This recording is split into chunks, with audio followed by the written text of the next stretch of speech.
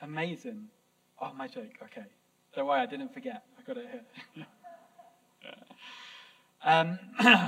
It's going to be cheesy. Forgive me in advance. Why did the preacher cross the road? I don't know. Why did the preacher cross the road? Thank you. Someone got it right. Why did to get to the best church in the world? Knock, knock. It's the preacher. Yeah, apologies. The original was a little bit rude and it was mean about people, so I decided to change it and instead be really cheesy. But it was always a privilege to be here. You know, we were away over Christmas and we were getting ready to come home, and we were just really looking forward to being home. Really looking forward to being here with you, with this family. Really looking forward to being back in church and doing the things we're called here to do. And I was just kind of reflecting on it and thinking, what an excellent privilege and the most grounding and anchoring thing it is to be exactly where you know God has called you to be, right? Like there's something so important about that, because who knows, in life we're going to have ups and downs and trials and good things and amazing things and tribulations. I don't know what's worse, but we have the ups and downs of life, right? But when you know you're grounded, you're planted, you're rooted where God has called you to be, it provides such a stability through all of those.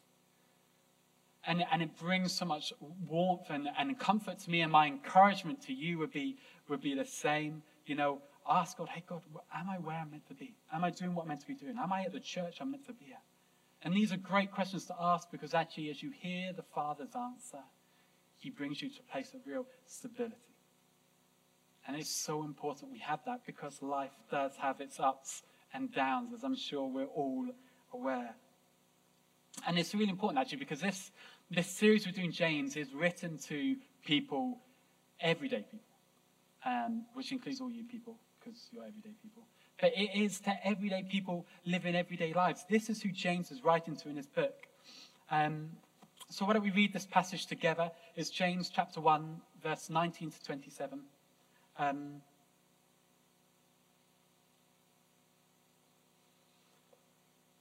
Let's do it. Verse 19. Know this, my beloved brothers. Let every person be quick to hear, slow to speak, slow to anger. For the anger of man does not produce the righteousness of God. Therefore put away all filthiness and rampant wickedness, and receive with meekness the implanted word, which is able to save your souls. But be doers of the word and not hearers only, deceiving yourselves. For if anyone is a hearer of the word and not a doer, he is like a man who looks intently at his natural face in the mirror. For he looks at himself and goes away and at once forgets what he is like. But the one who looks into the perfect law, the law of liberty, and perseveres, being no hearer who forgets, but a doer who acts, he will be blessed in his doing. If anyone thinks he is religious and does not bridle his tongue, but deceives his heart, this person's religion is worthless.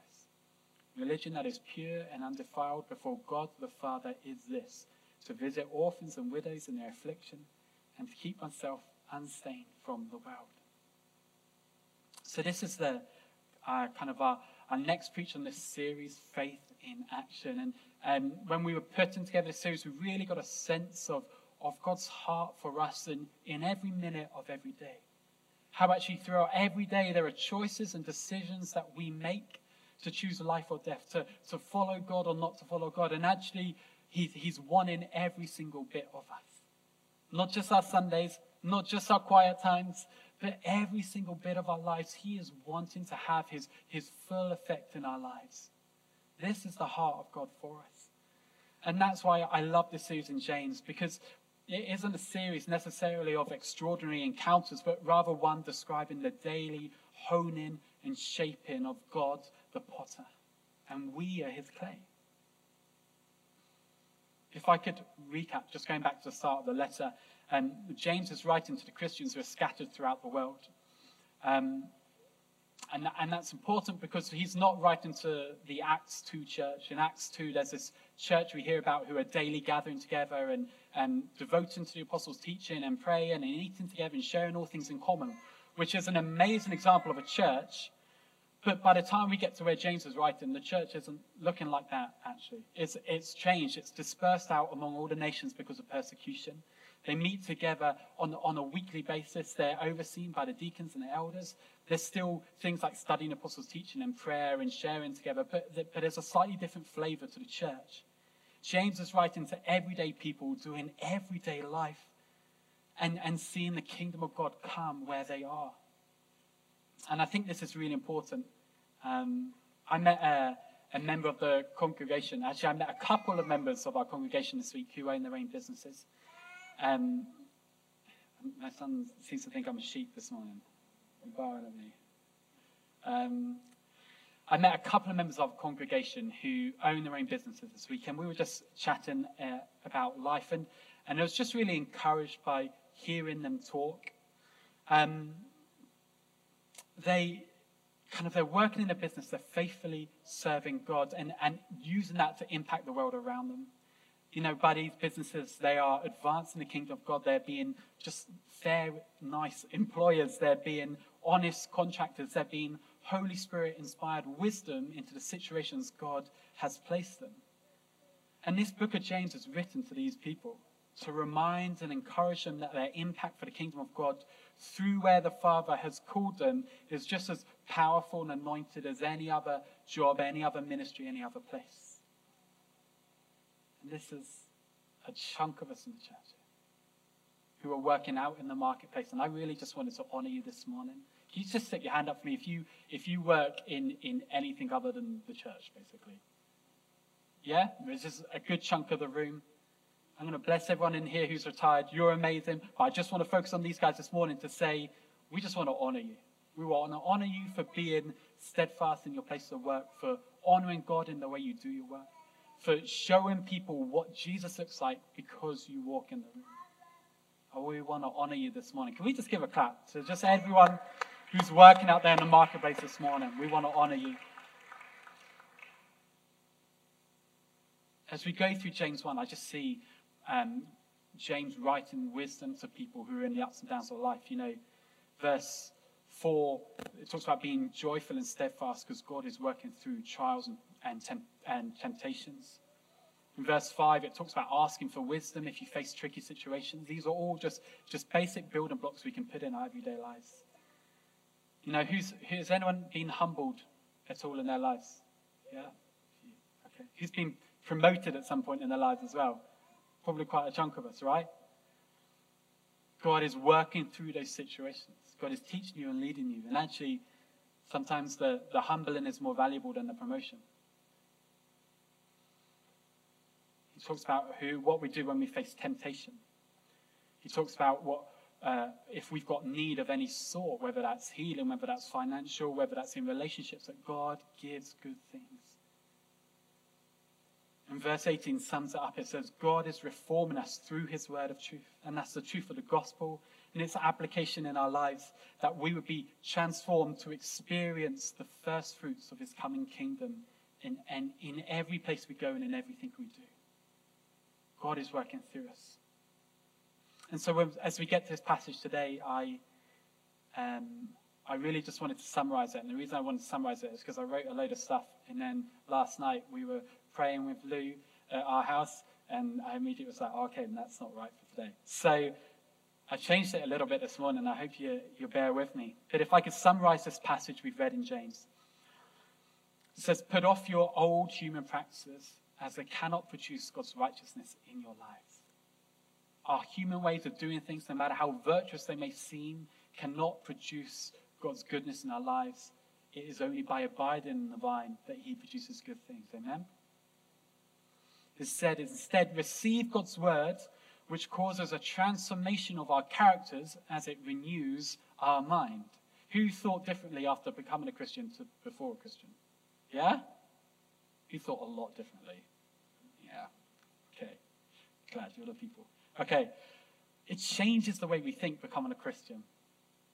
I remember when I was, me and my brothers, I don't know if this is like covered my confession here, but me and my brothers, my brother used to get DVDs from his friend, which weren't necessarily official DVDs, is the best way I could put it. And we used to watch them together every Friday night, have like a movie night. And I remember that was great. And then as I grew closer to the Lord, one day, Holy Spirit was just like, I don't think you should watch those anymore. And it changed my life because I went to my brothers and I was like, I'm really sorry, I can't watch these DVDs every week anymore. And one by one, my brothers were like, oh yeah, we can't watch them either. And this little thing, which was before was just a fine thing that we did, suddenly we were like, actually, that's not right, and we can't do it anymore. Holy Spirit changes the way we think. He transforms us. As we read God's word, as we understand that that is effectively theft, it transforms the way we think. James then gives us an example of what it is to have your character transformed. Well, this is all around me. Sorry, that's better.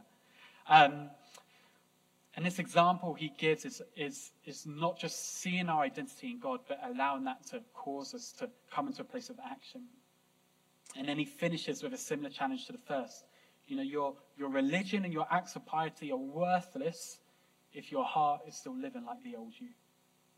You can come on a Sunday and do whatever you want. You can, honor your wife in public, but if you treat her badly at home, it's worthless. Yeah? You can sing the great songs and do all these things on a Sunday morning, but actually if we go home and we live another way, then it's kind of pointless. He's challenging that. He says real religion comes from a pure heart, concern for the things of God's heart, the widows and the orphans, not as much about outward appearances. So it sounds really simple. This is my encouragement to you. Ditch the old person, the old you, the behaviors and the habits of your old life, and live in the holiness of your new self. And in you doing that, your religion becomes worthwhile. Which is easy, right? Okay. If you said yes, then you're doing better than me with this. I'm all too aware of actually my propensity to fall into old habits and old ways of thinking, old behaviors and old ways of seeing myself. But I want to encourage you this morning that pure religion is not a question of sin, but actually a question of identity. Who are you? James says this, be doers of the word and not hearers only, deceiving yourselves.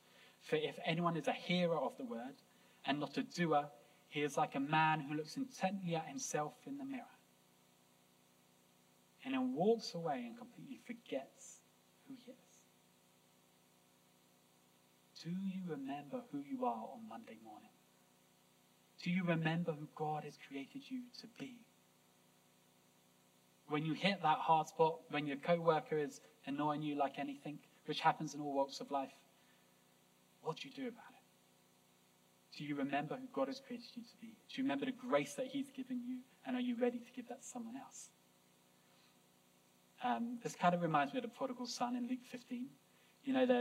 You'll probably know the story that there's a son of a father, which is kind of how that works anyway, but he has position, he has influence, he has inheritance, he has identity, everything that we have as Christians, right? Everything that we have from our Heavenly Father. But he forgets his place and chooses to live in ways we would associate with the old nature. He squanders his money, partying, drinking, you name it. And then, this is my favorite verse in the whole story, believe it or not. Just at the beginning of Luke 15:17, it says, but when he came to himself, he turns around and returns home. He suddenly has this thing of like, oh, actually, I'm still a son of the Father. I'm still a son of the Father. In James's words, he finally remembers the man in the mirror. It's a Michael Jackson song, isn't it? I'm happy enough to bed. There you go. If you remember anything, remember that song. Because when we see God, when we know the Father, when we understand and spend time with him, he reveals who we are. Our identity is found in him. The Bible says that all of creation takes its name from the Father, right? So as we see God, and that's why we worship him and we praise him, is because we want to fix our eyes on him because he alone is worthy. But as we do that and as we see him, we get a glimpse of who we are because our identity is found in him. And I would encourage you this morning, if you're saying, well, you're talking about the person in the mirror, but I'm not really sure who that person is, then my best advice this morning is look to your Heavenly Father and you'll see who he's designed you to be. Because we are made in his image and we are transformed into the image of Christ. So look to him and begin to see who he has made you to be. And as you do this, as we start to see ourselves, we are reminded of who he's designed us to be. As we go out into the world, as we face these difficult situations, our identity is what causes us to then act in the way God has designed us to act. This is not about doing good and doing good and doing good and doing good and hope you make it and hope you get there and hope Jesus loves you. This is, you are good. He does love you. Remember who you are and live who he's called you to be. Okay? It's my best encouragement, because there's people this morning, and I could talk about some of the stuff in these verses, but to you it's just going to sound like a bunch of hurdles that you've got to climb over to feel good enough. And you need to hear this morning, you are good enough because Christ made you good. He took all your sin upon himself and gave you his righteousness. There's this amazing passage in Galatians that I just want to finish on. Galatians 2. If you want to grab it in a Bible, because it won't be on the screens, but Galatians 2. It says this. This is Paul talking.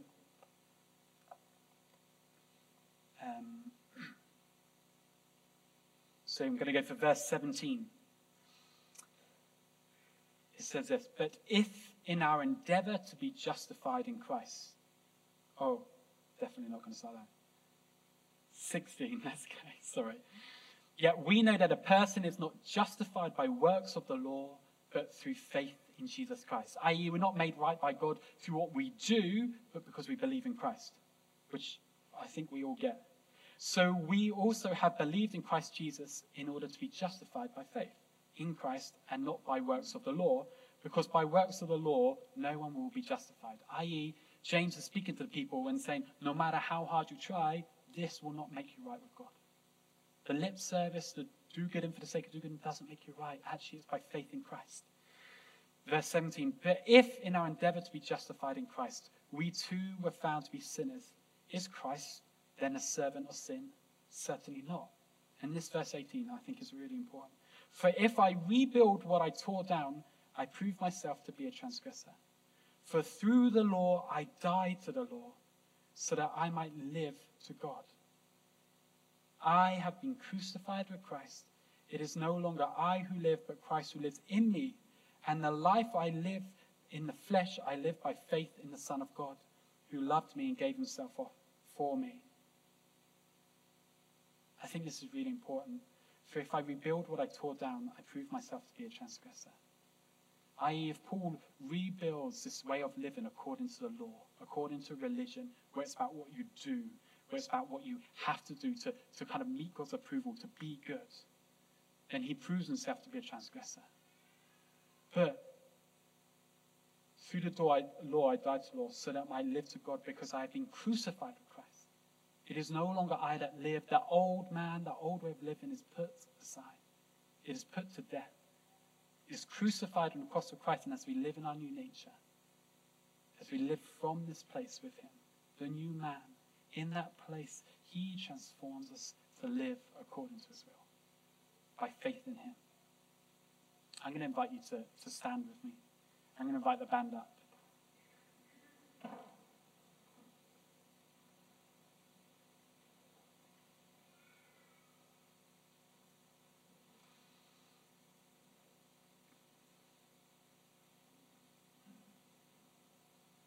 My big encouragement to you this morning in a series all about faith in action is that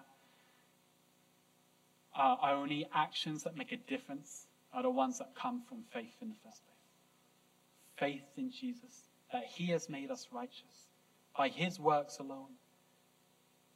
And as we receive his new identity that he gives to us, suddenly what we do bears fruit for his kingdom.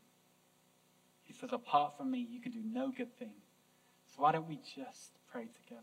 And ask the bands to play a little bit.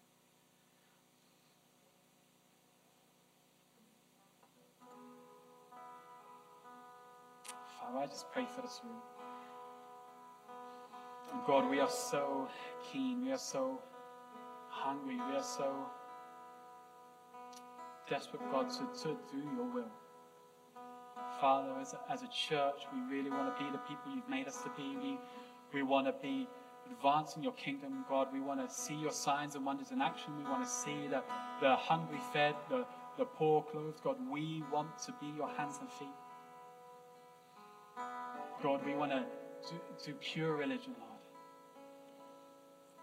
And Lord, in all of this, I pray that you help us see that these are not kind of marks that we have to live up to, but rather, God, you would allow us to see ourselves afresh every day.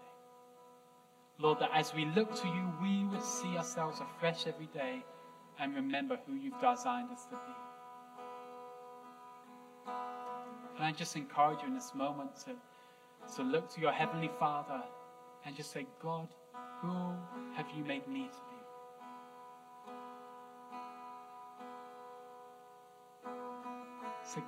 Say, God, as I look to you, would you help me see who I am?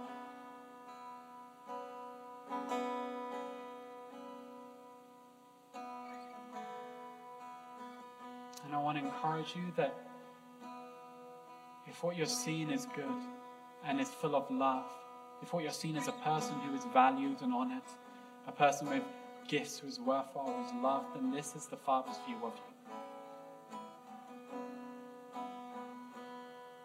And I just pray, Father, from the bottom of our hearts, that everything we do would flow from this place.